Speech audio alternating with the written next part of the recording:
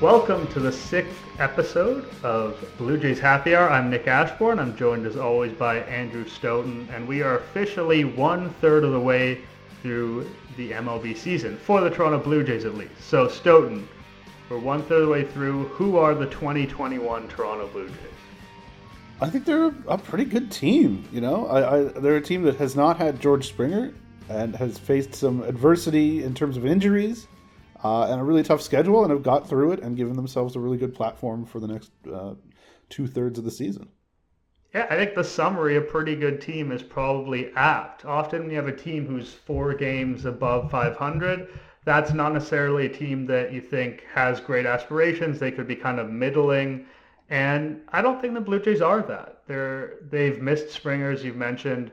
There are some reinforcements on the way, whether it's him coming back, Biggio coming back. If Manoah is able to be better than he was in his second start and be a part of the rotation, even Nate Pearson potentially, whatever they do at the deadline, and a weak schedule. So when you look at that record, you might say, oh, the Blue Jays are a team and they're 4th in the division or whatever. But I think we should be conceptualizing them in a more positive light than that. And I say that as someone who is not noted for their positivity. No, absolutely. I completely agree. And I have previously in the past not noted you for your positivity. And you probably will in the future. But we could talk about me all day. I'd like to talk about our guest today, who is Ben Nicholson-Smith from Sportsnet. He's someone who I've known for a long time. He's been a voice of reason on the Blue Jays beat, and someone who consistently puts out great work. And whether it's on his podcast at The Letters or just over at sportsnet.ca, we got a nice long conversation with him. I'd love to get right to it.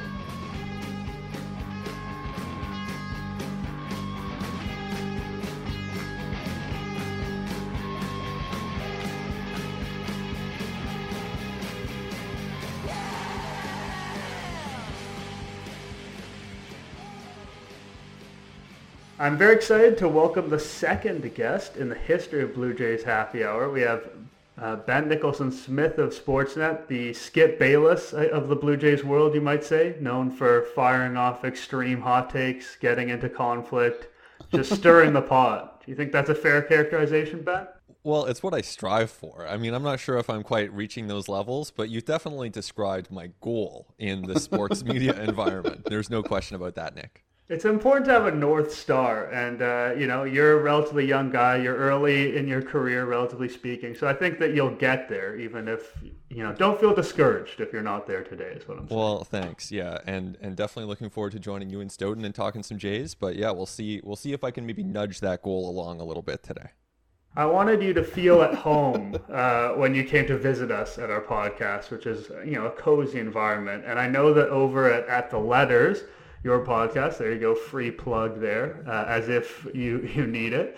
You guys like to do a lot of over-unders, and I know that just individually in our text conversations, it's just something gets thrown around constantly.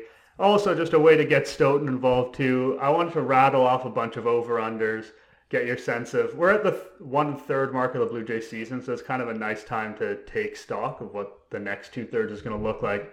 I've got 3 categories of over-unders I want to play with you. One is Vladdy, obvious Great. Category.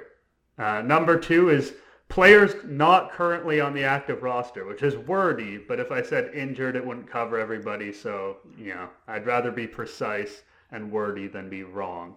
And then I have a miscellaneous category. So I want to just jump right into it. I will explain some of the over-unders a little bit. I don't want to force you guys to do too much kind of back of the napkin math. I'll give you the reason why and a little context. So let's start with Vladdy.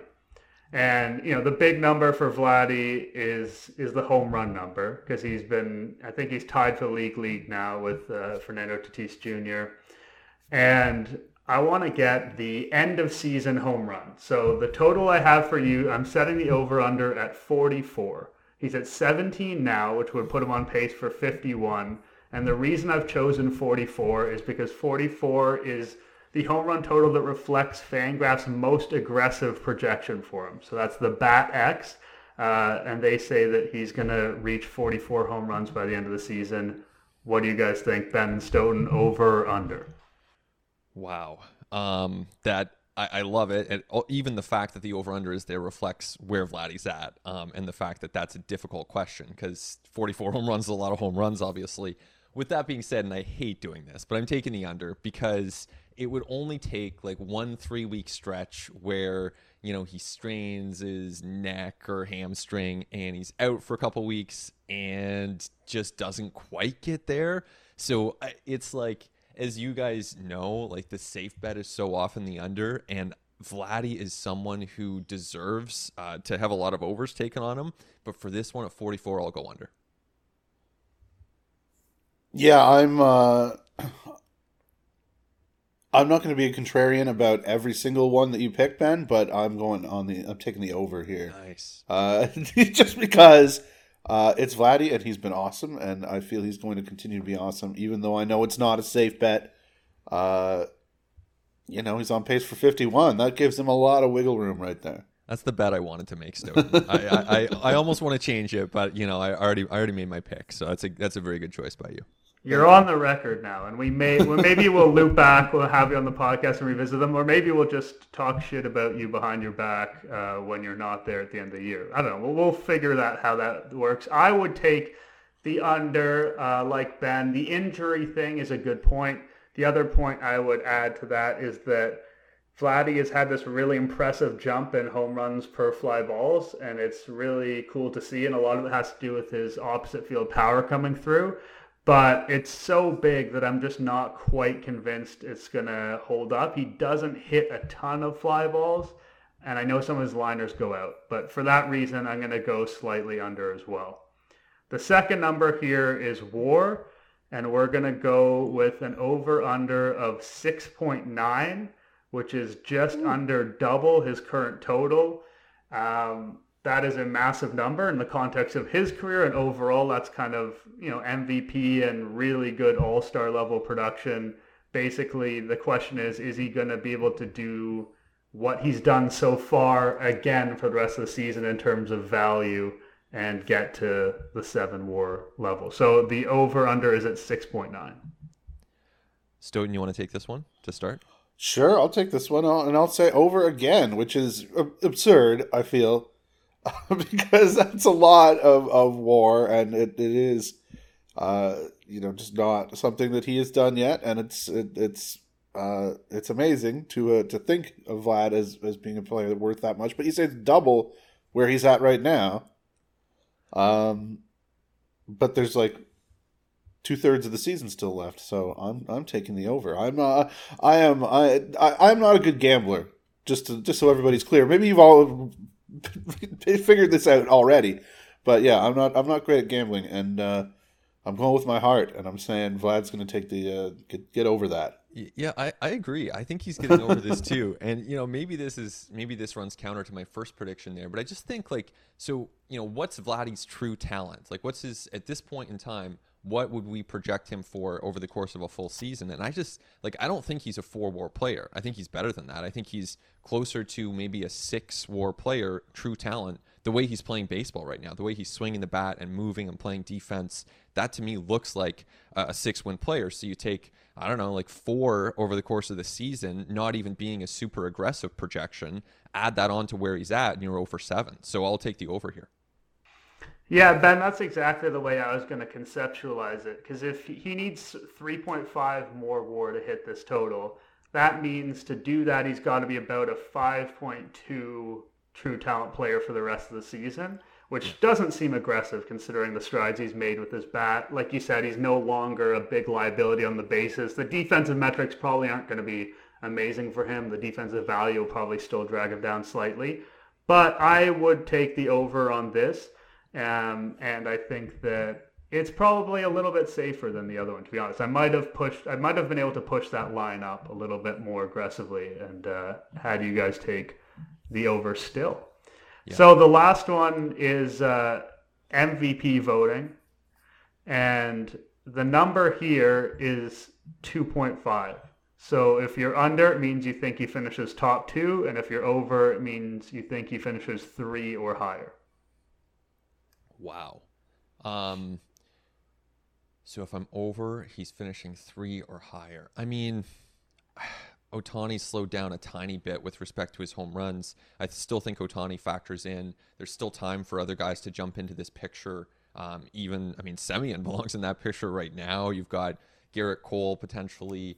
Obviously, Trout's injured now, but he belongs in there every single year. It's also unpredictable, too, because even though MVP voting does correlate pretty closely to WAR, there can be some weird aberrations with that. So I'm actually going to take the under here. I think I'm going to take the over, meaning whichever one is, I don't predict he will be top 2.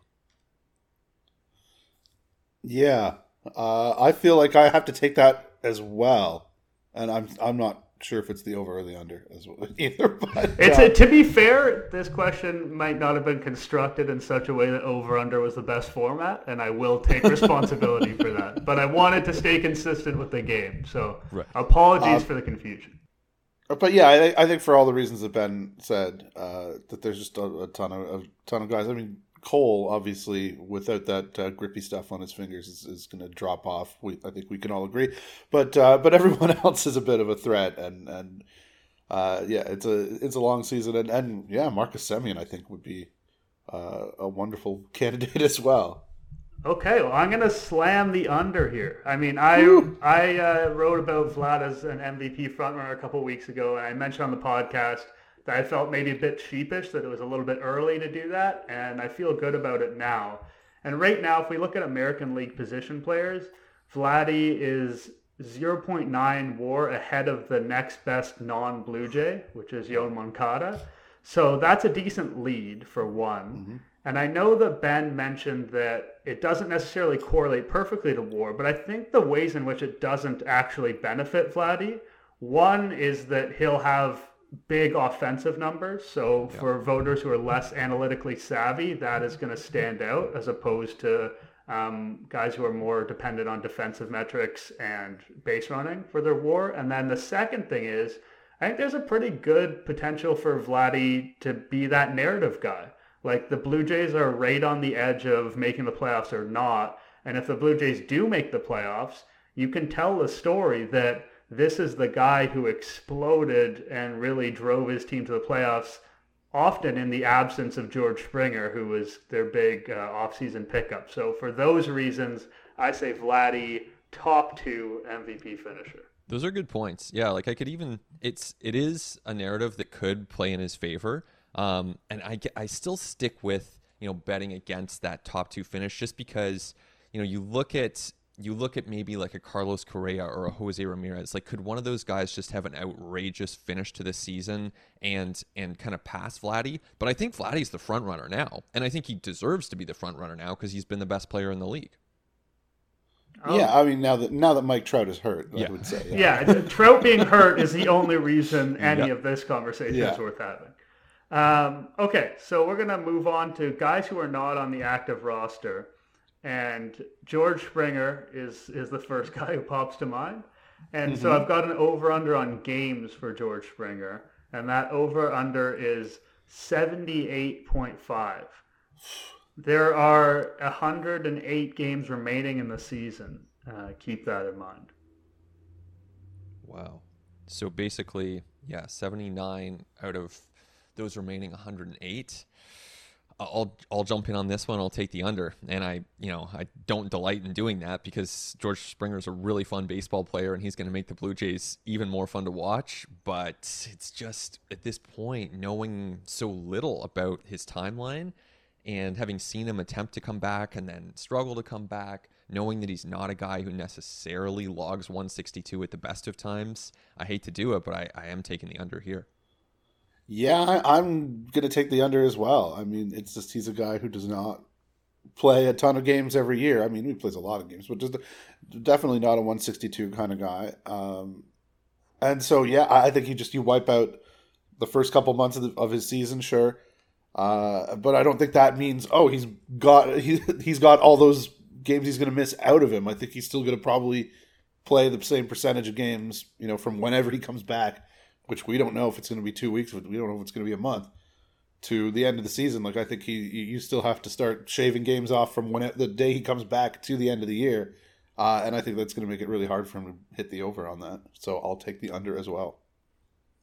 Gun to my head, I would probably agree with you guys. The counterpoints that I would present are A, they're being extremely cautious with him this time around. That seems clear. They really are not rushing him back, so the likelihood of him re-aggravating an injury, in my opinion, is diminished slightly. And the second thing is that because Rowdy Tellez has not had an impressive season, the idea of putting him at DH consistently as a way to get him days off seems more palatable than it might have coming into the season. Yep. But at the end of the day, I probably would take the under on that one as well. The next one is Julian Merryweather. This is just the ultimate crapshoot. Julian Merryweather innings, and I put the over-under at 7.5. Wow. That is low. Yeah. It's enough time for him to get injured again. That's why I put it in there. Because if it just put 3, then he could do it. I will take the over on that. I think, I don't have any good logical reason to do it. I think obviously, like everybody else, it is way up in the air what you're ever going to get out of him. Obviously, it could be. We know nothing about what's going on right now. We've seen over the years that he's been in the Blue Jays system that staying on the field has just been a ridiculous struggle for him. But 7's not a lot. And I think it's got to be 8 though. Used a bunch. It's got to be 8 with that 7.5. 8's not a lot either. So I'm going to go with the over. So Nick, are we counting playoff innings here? Regular season innings. Regular season innings. Okay. Oh man, I'm still going to go over here. I wouldn't go over by a lot. And I mean, if we were setting his career innings total at 100, I think we know what side of the bet you have to take on that one. But 7.5 innings, that's not that much, and I don't know. It's an oblique, that could linger for months for sure. Obviously, it is lingering for months, but it's not necessarily. I mean, it could be season ending, but it's not like a foregone conclusion that a guy pulls an oblique and he's out for the year. The most common time frame for that seems to be 6 weeks, 8 weeks, something like that. So even building in a longer than usual recovery period, even building in a setback and another aggravation or injury, I still think there are lots of pathways for him to get to 8 innings. 8 innings. There's lots of There's always lots of pathways to get to 8 innings. Yeah. So I'm going over. I'm taking the under. I baked in enough time for him to re-injure it when he came back. And to be honest, I don't want to make light of it in the sense that Julian Merryweather has been very unfortunate, and he does not deserve all the misfortune that comes his way vis-a-vis injuries. And his career is going to be a big what-if in a lot of different ways for the Blue Jays, for the Indians, and just overall. Yeah. But it's gotten to a point where there's just no way to trust that he can get on the mound, and if he gets on the mound, that he can stay on the mound for any amount of time. I know early in the season there was excitement when he looked so good in that closer role, and I literally never let myself get there. I never let myself feel really anything about that, because in my mind it's just a bit of a write-off at this point. And again, that's unfortunate for the team and for the player, but we've seen so many lost years that it's hard to predict anything but another one. He was so good. He was really good. I mean, I'm trying to think of what he did in the spring. Was he at least healthy? I don't think he was. No, he wasn't. I think he barely pitched because it was a surprise. He was one of those last guys to make the opening day roster. It was he was almost a surprise when he made it, if I recall, because he had pitched 2 times. And they were trying to stretch him out at one point, and I'm just come on, guys.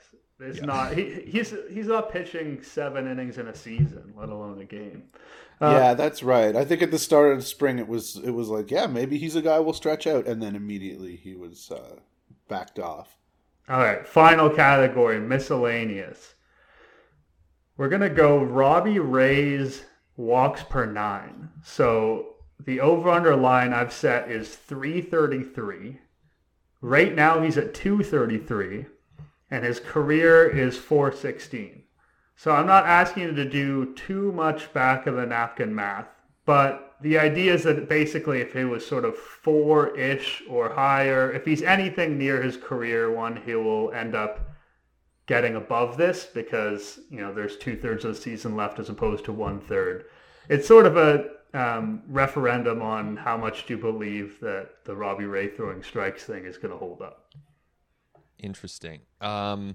So we're saying his season-ending walk rate 3.33. That's the over/under. Yeah.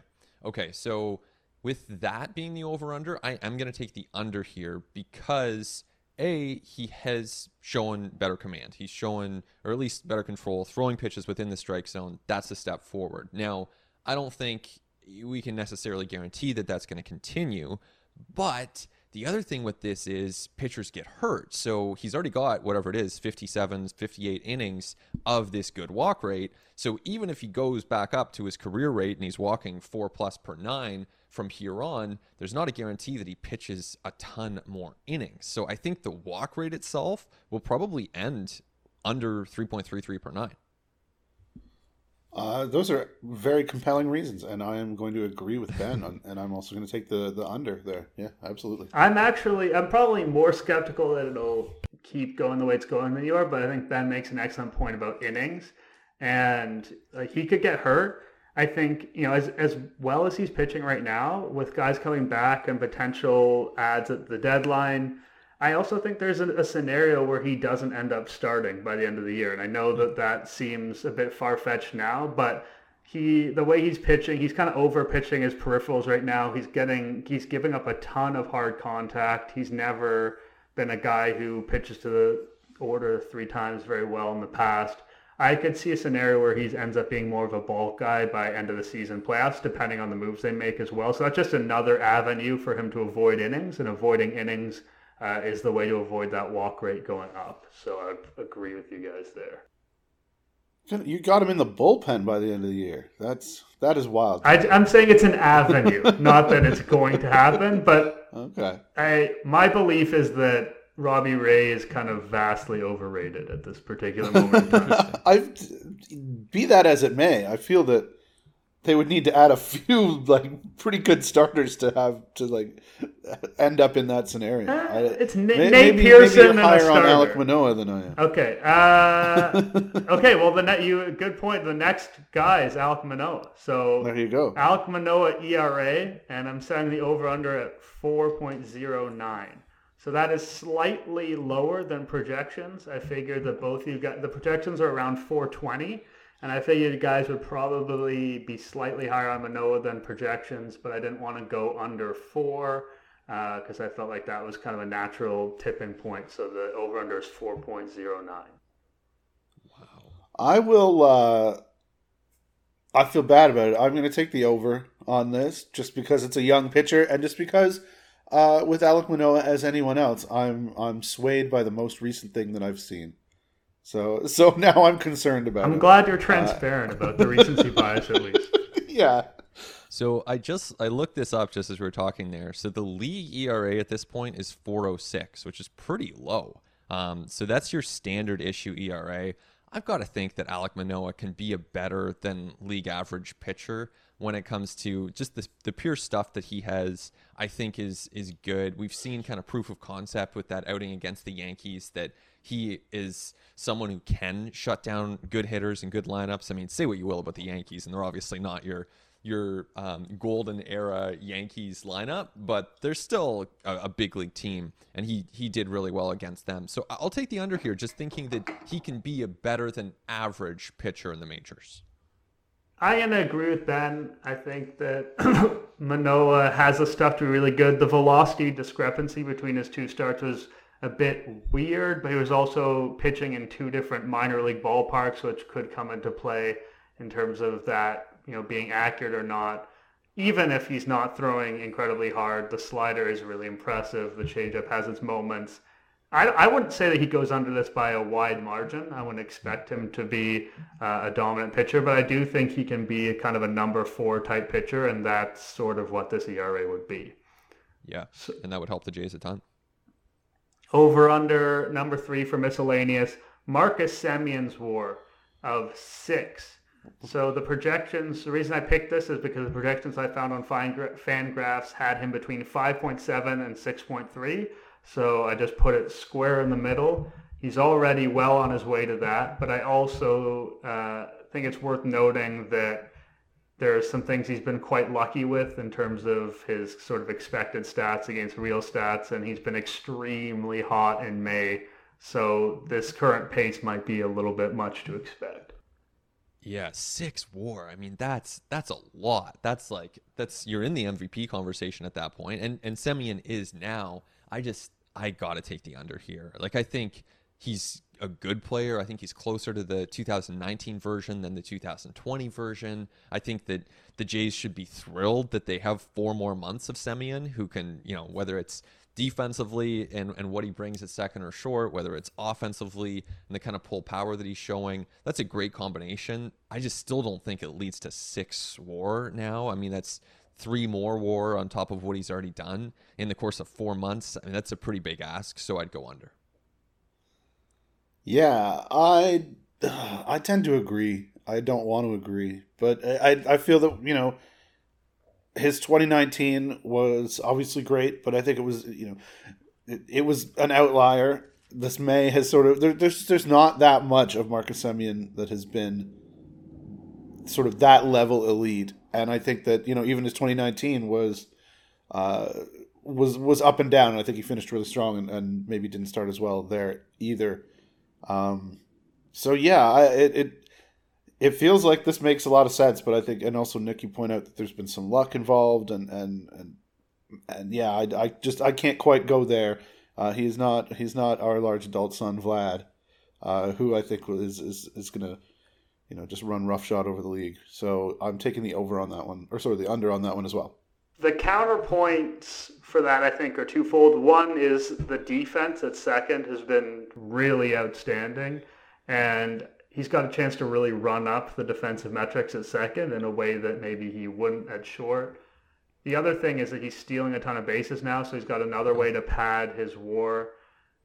However, the luck thing, if you want to call it that, is a little bit too much for me. His expected WOBA right now is 331 and his real one is 393, and that's a huge disparity. His strikeout rate is higher than it's been since 2014 when he was with the White Sox and he was really struggling.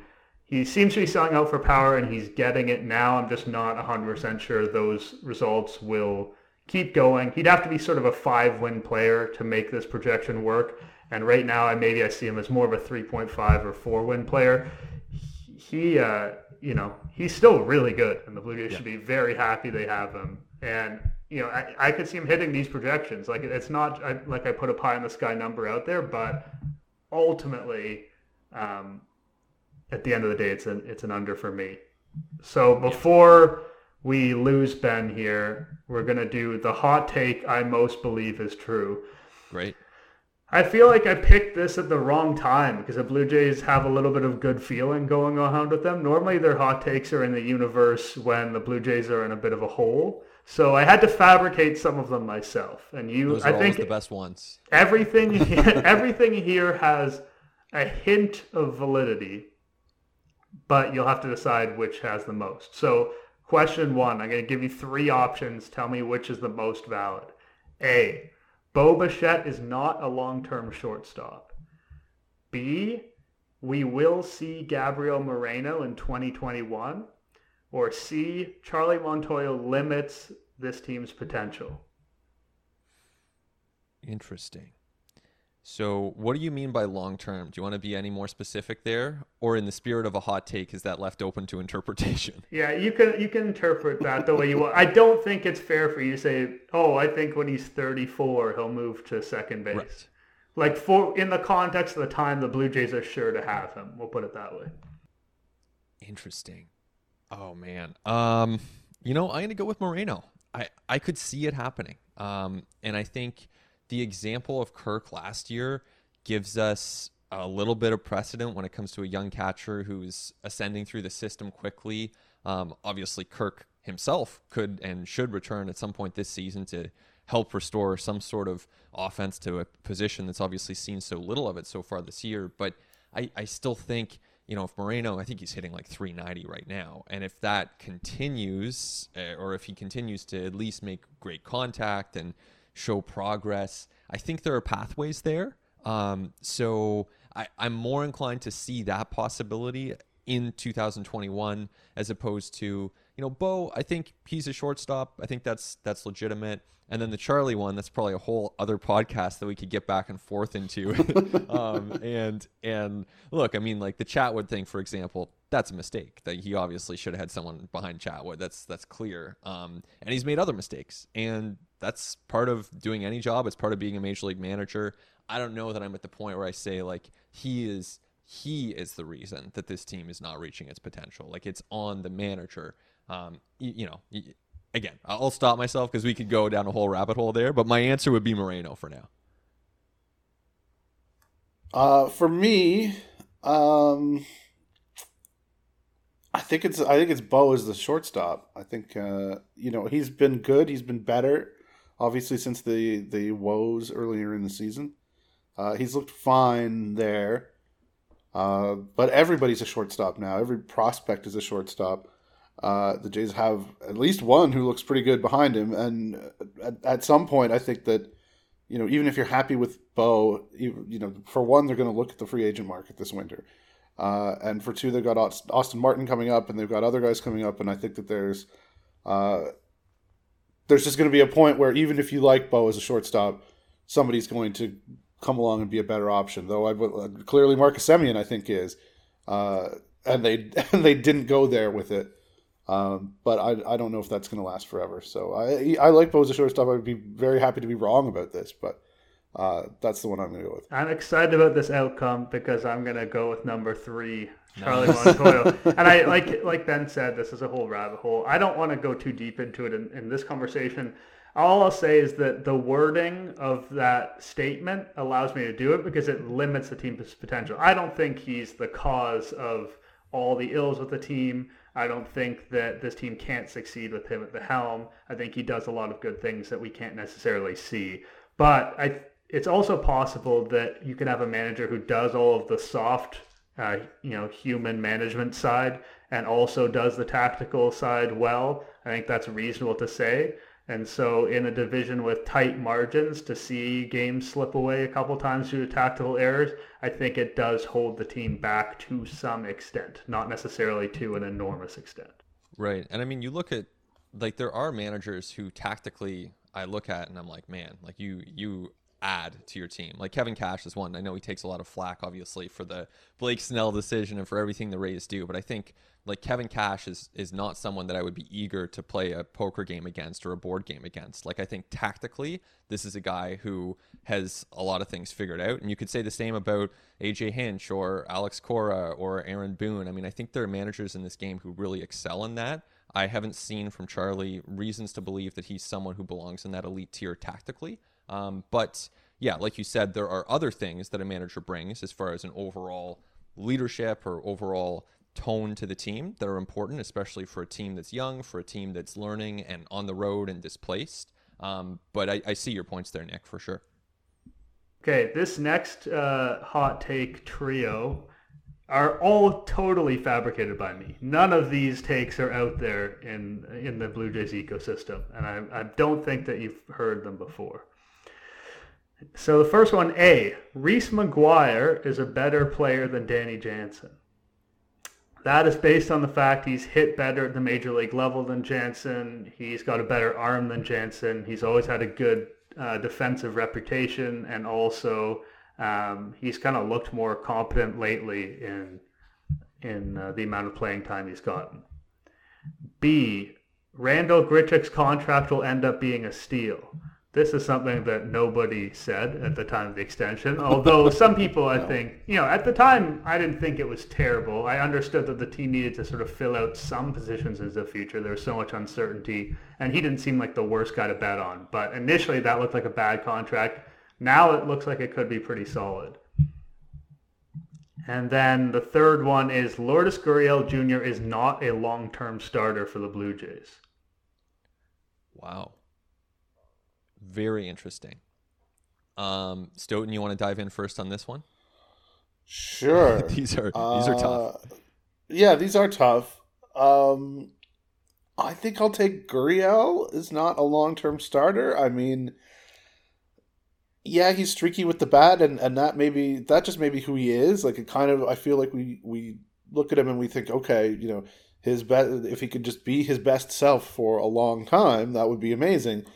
But maybe that's not who he is, and maybe he's somebody who is just going to have those ups and downs. And then defensively, I don't think he's long for the outfield. Like, he's not my favorite outfielder. He is, he's a guy who's getting replaced defensively. Like, when Jonathan Davis comes into the game, Teoscar moves over to left, right? Like, that says a lot about what the Blue Jays think about Gurriel's defense, and I think anybody who's sort of watched his roots can concur. Like, I mean, he's okay. The arm is real fun at times, but I don't think it's enough. And yeah, I think he's the guy whose spot in that outfield right now. Like, not Grichuk has done such a solid job this year. Like, I think his Gurriel has a more precarious spot, and that's okay for this year. But the farther along you go, the more I think that's going to be challenged. Yeah, I think those are some good points. Like, watching Gurriel play defense, I'm so underwhelmed. Like, he is not a good. What a kind way to put it.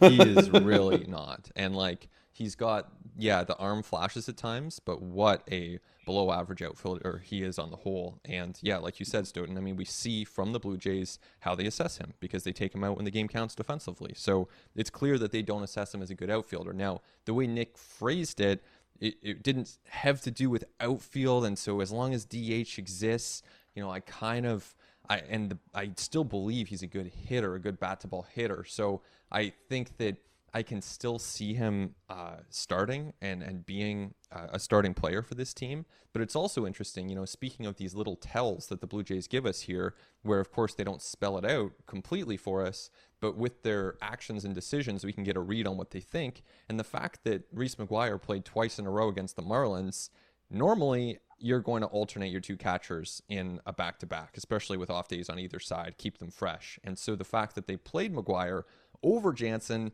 suggests that the Blue Jays at this point in time believe McGuire is the better option of the two. Now, I think it'll be a relatively even split going forward. It's not like we're going to see McGuire starting 80% of the games or anything, but I found that tell to be interesting, and I haven't seen a ton of reasons from Jansen to necessarily say that he belongs, at the top of the catching depth chart. He's a major league player, don't get me wrong, but I don't know. Like, I kind of land on that first one with the catchers.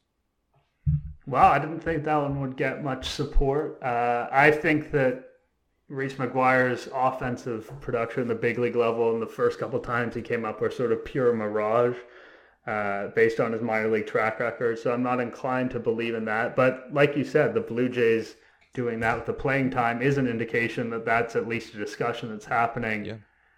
I might be the biggest Randal Grichuk believer in the group. However, I think the third one that Stoughton went with, the Gurriel one, is what I want to say as well.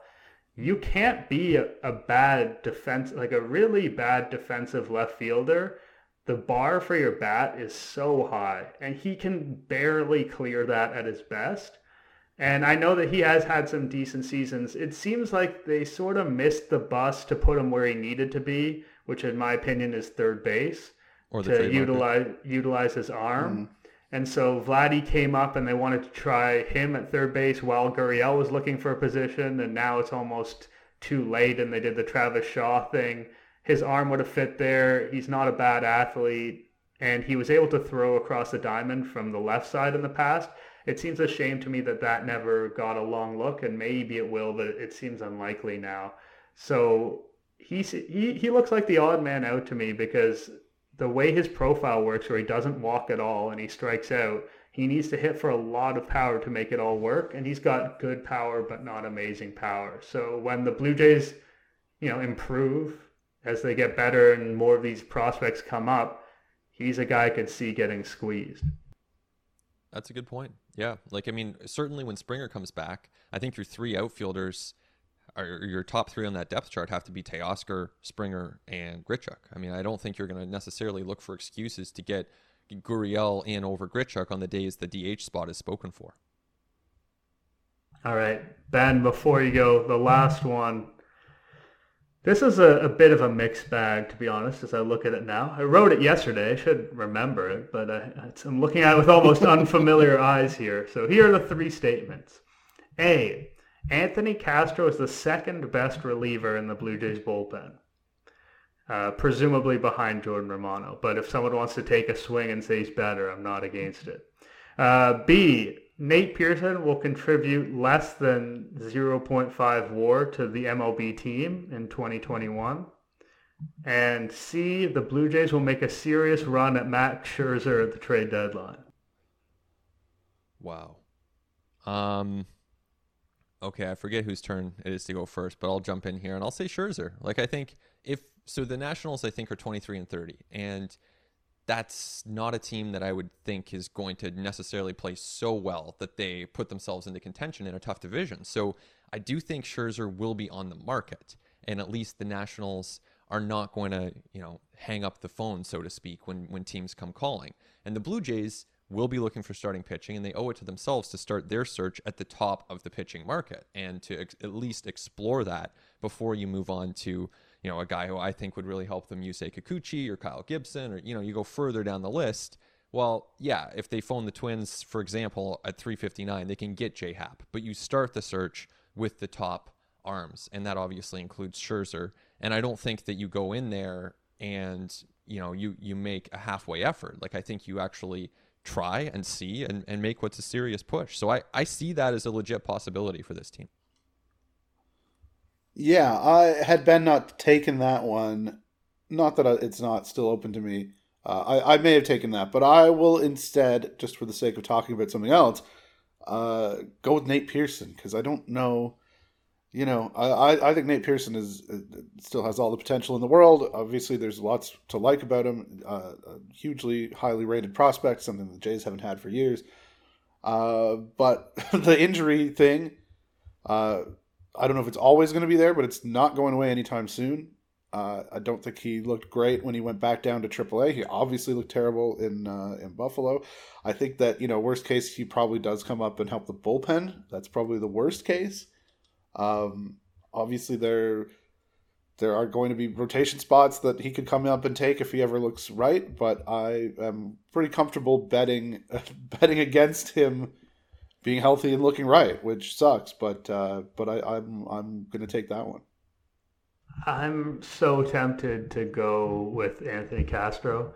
Dolis, come on! Just the way Dolis walks batters, and he's so inefficient with the way he pitches, which is sometimes fine for a reliever, but in big moments he can be a big problem.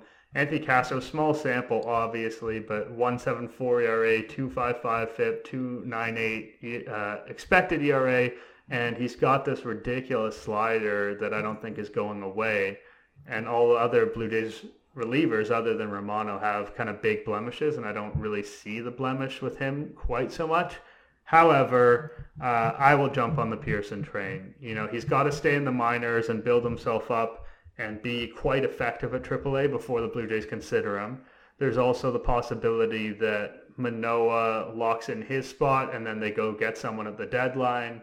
Ross Stripling's improvement bears monitoring. I don't know if it's totally believable yet at this point. There are a lot of scenarios where Pearson doesn't really make an impact on this team. Although coming into the season, the idea that he wouldn't have even that modest contribution to make is pretty ridiculous. Crazy. Yeah, but it is believable. It is believable. All right, Ben, we appreciate you joining us and at least agreeing with some hot takes, even if you're not providing your own. If you want to drop a bomb on the way out, that option is available to you. But otherwise, it was a blast to have you on, and hopefully we'll see you again. 100%. Thanks, Nick, and thanks, Stoughton, for having me on. Great talking baseball. Great topics. I guess I'll drop like a lukewarm take. I don't even think this qualifies as a hot take, but along with the obvious need for pitching, I think the Jays need a bat. Whether it's to replace Gurriel or supplement left field, someone who can play some third base, someone who can be a better pinch hit option than Davis, Espinal, Jansen off the bench might help this team, and so I think that they could definitely stand to upgrade this offense as well. All right, we'll take it. Lukewarm.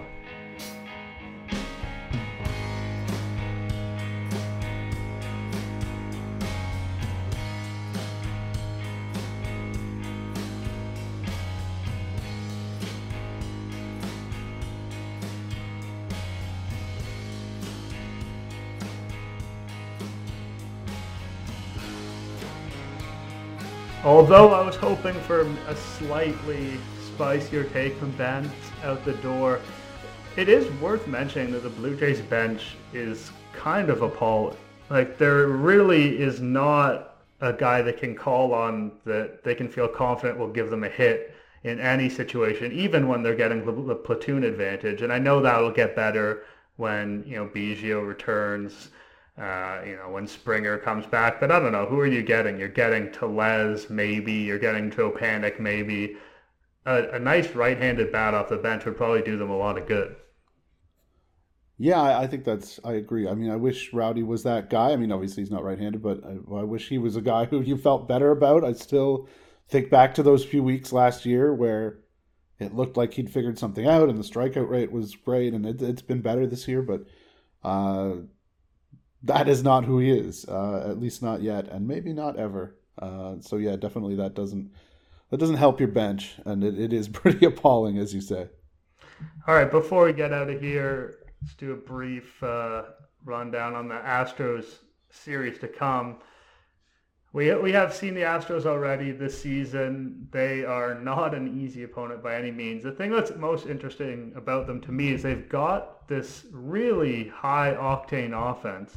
We're talking second in the league in runs just behind the Los Angeles Dodgers, but they don't hit a ton of home runs. They're kind of an old school team, for lack of a better term. They've got this really deep lineup of guys who all get on base and hit singles and doubles and just keep rallies going, and they're not relying on that big swing to get them the runs. Although they have plenty of players who are capable of putting it over the fence, that's not what they rely on, which makes them, I don't know. I don't want to say fun to watch because they're the Astros and everyone hates them and, no one's going to be hoping they do well, but they are an interesting team that's kind of zigging where others are zagging.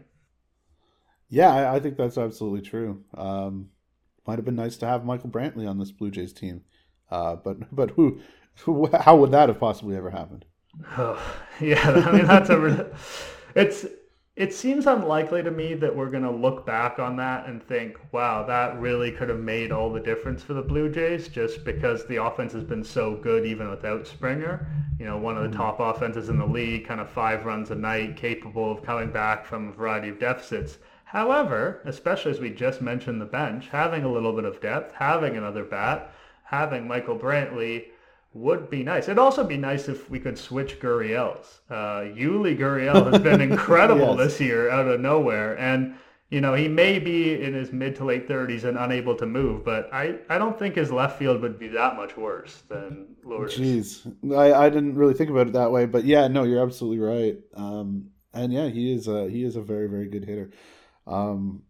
Always, I mean, and they say this on the broadcast every time they play the Astros, Yuli insists Lourdes is the better of the two, which we definitely haven't quite seen yet. I mean, Lourdes at his best. It's been pretty good. But yeah, Yuli's just a real professional hitter, speaking as a thing that you might hear on the broadcast. Yeah, it's funny because I always sort of saw him as the weak link out of all those great Astros hitters. It's kind of like they can't get a guy better than this to be the first baseman in the middle of this lineup, and this year he's just taken off. So, it's never too late to have that mid to late 30s breakout, which used to be super suspicious, but now we're cool with it. He's certainly not in the Astros. Nothing to be suspicious of there. The other thing that, bears watching this weekend is just taking a moment to appreciate Zack Greinke. I mean, beyond the character of Zack Greinke, which is a great character, and honestly, just Google Zack Greinke. Find as many features about him as you can possibly read. Like, a long form on Zack Greinke is always a good time. But this is a guy, he throws 92.7 is the fastest pitch he's thrown this year. The slowest is 51.1. Like, he'll legitimately drop an eephus pitch in there. He, all of the cliches that you hear sometimes on various broadcasts about pitchers versus throwers can get really tiring. But Zack Greinke is one of the guys who validates that view a little bit, because the way he masterfully works the zone, pitches in sequences that fool hitters, and gets great results without having really good stuff is truly a treat to watch. I believe a free agent this winter. Yeah, he's on that Legends row of starting free agents who are all going to Hall of Fame. who are all in their late 30s. But I mean, you know, the Blue Jays have money. They're going to be going after somebody. They're going to be probably a few somebodies, and you know, the rotation is by no means settled. So and the guys they have, a couple of them are free agents too. So, yeah, so they're going to be spending some money on the rotation again this year. And you could do worse than Zach Greinke. I have a very, very difficult time like envisioning him in a Blue Jays uniform or seeing that ever happening. But you know, he probably I don't. Maybe pitchers won't be hitting next year anyway. But he'll probably want to go somewhere where he can hit. But you know, you never know. I wouldn't have thought George Springer or Hyunjin Ryu would be Blue Jays either. So, not ruling it out. Zach Greinke doesn't also seem like that big sort of lifestyle branding guy who needs to be in whatever big American market either. You know, he's a smart guy and a bit of a weirdo. So the idea of going to Canada to ply his trade might not be as daunting to him as it would be to other people. But that is, you know, that's just senseless speculation, which is part of what we do. But it's a good note to end on. We appreciate you guys listening in. I do have to report that we got our first 4-star review on Apple Podcasts. The perfect game is over, but whoever it was who did that, you know, I appreciate your integrity. We appreciate all the listeners, and we'll be here next week.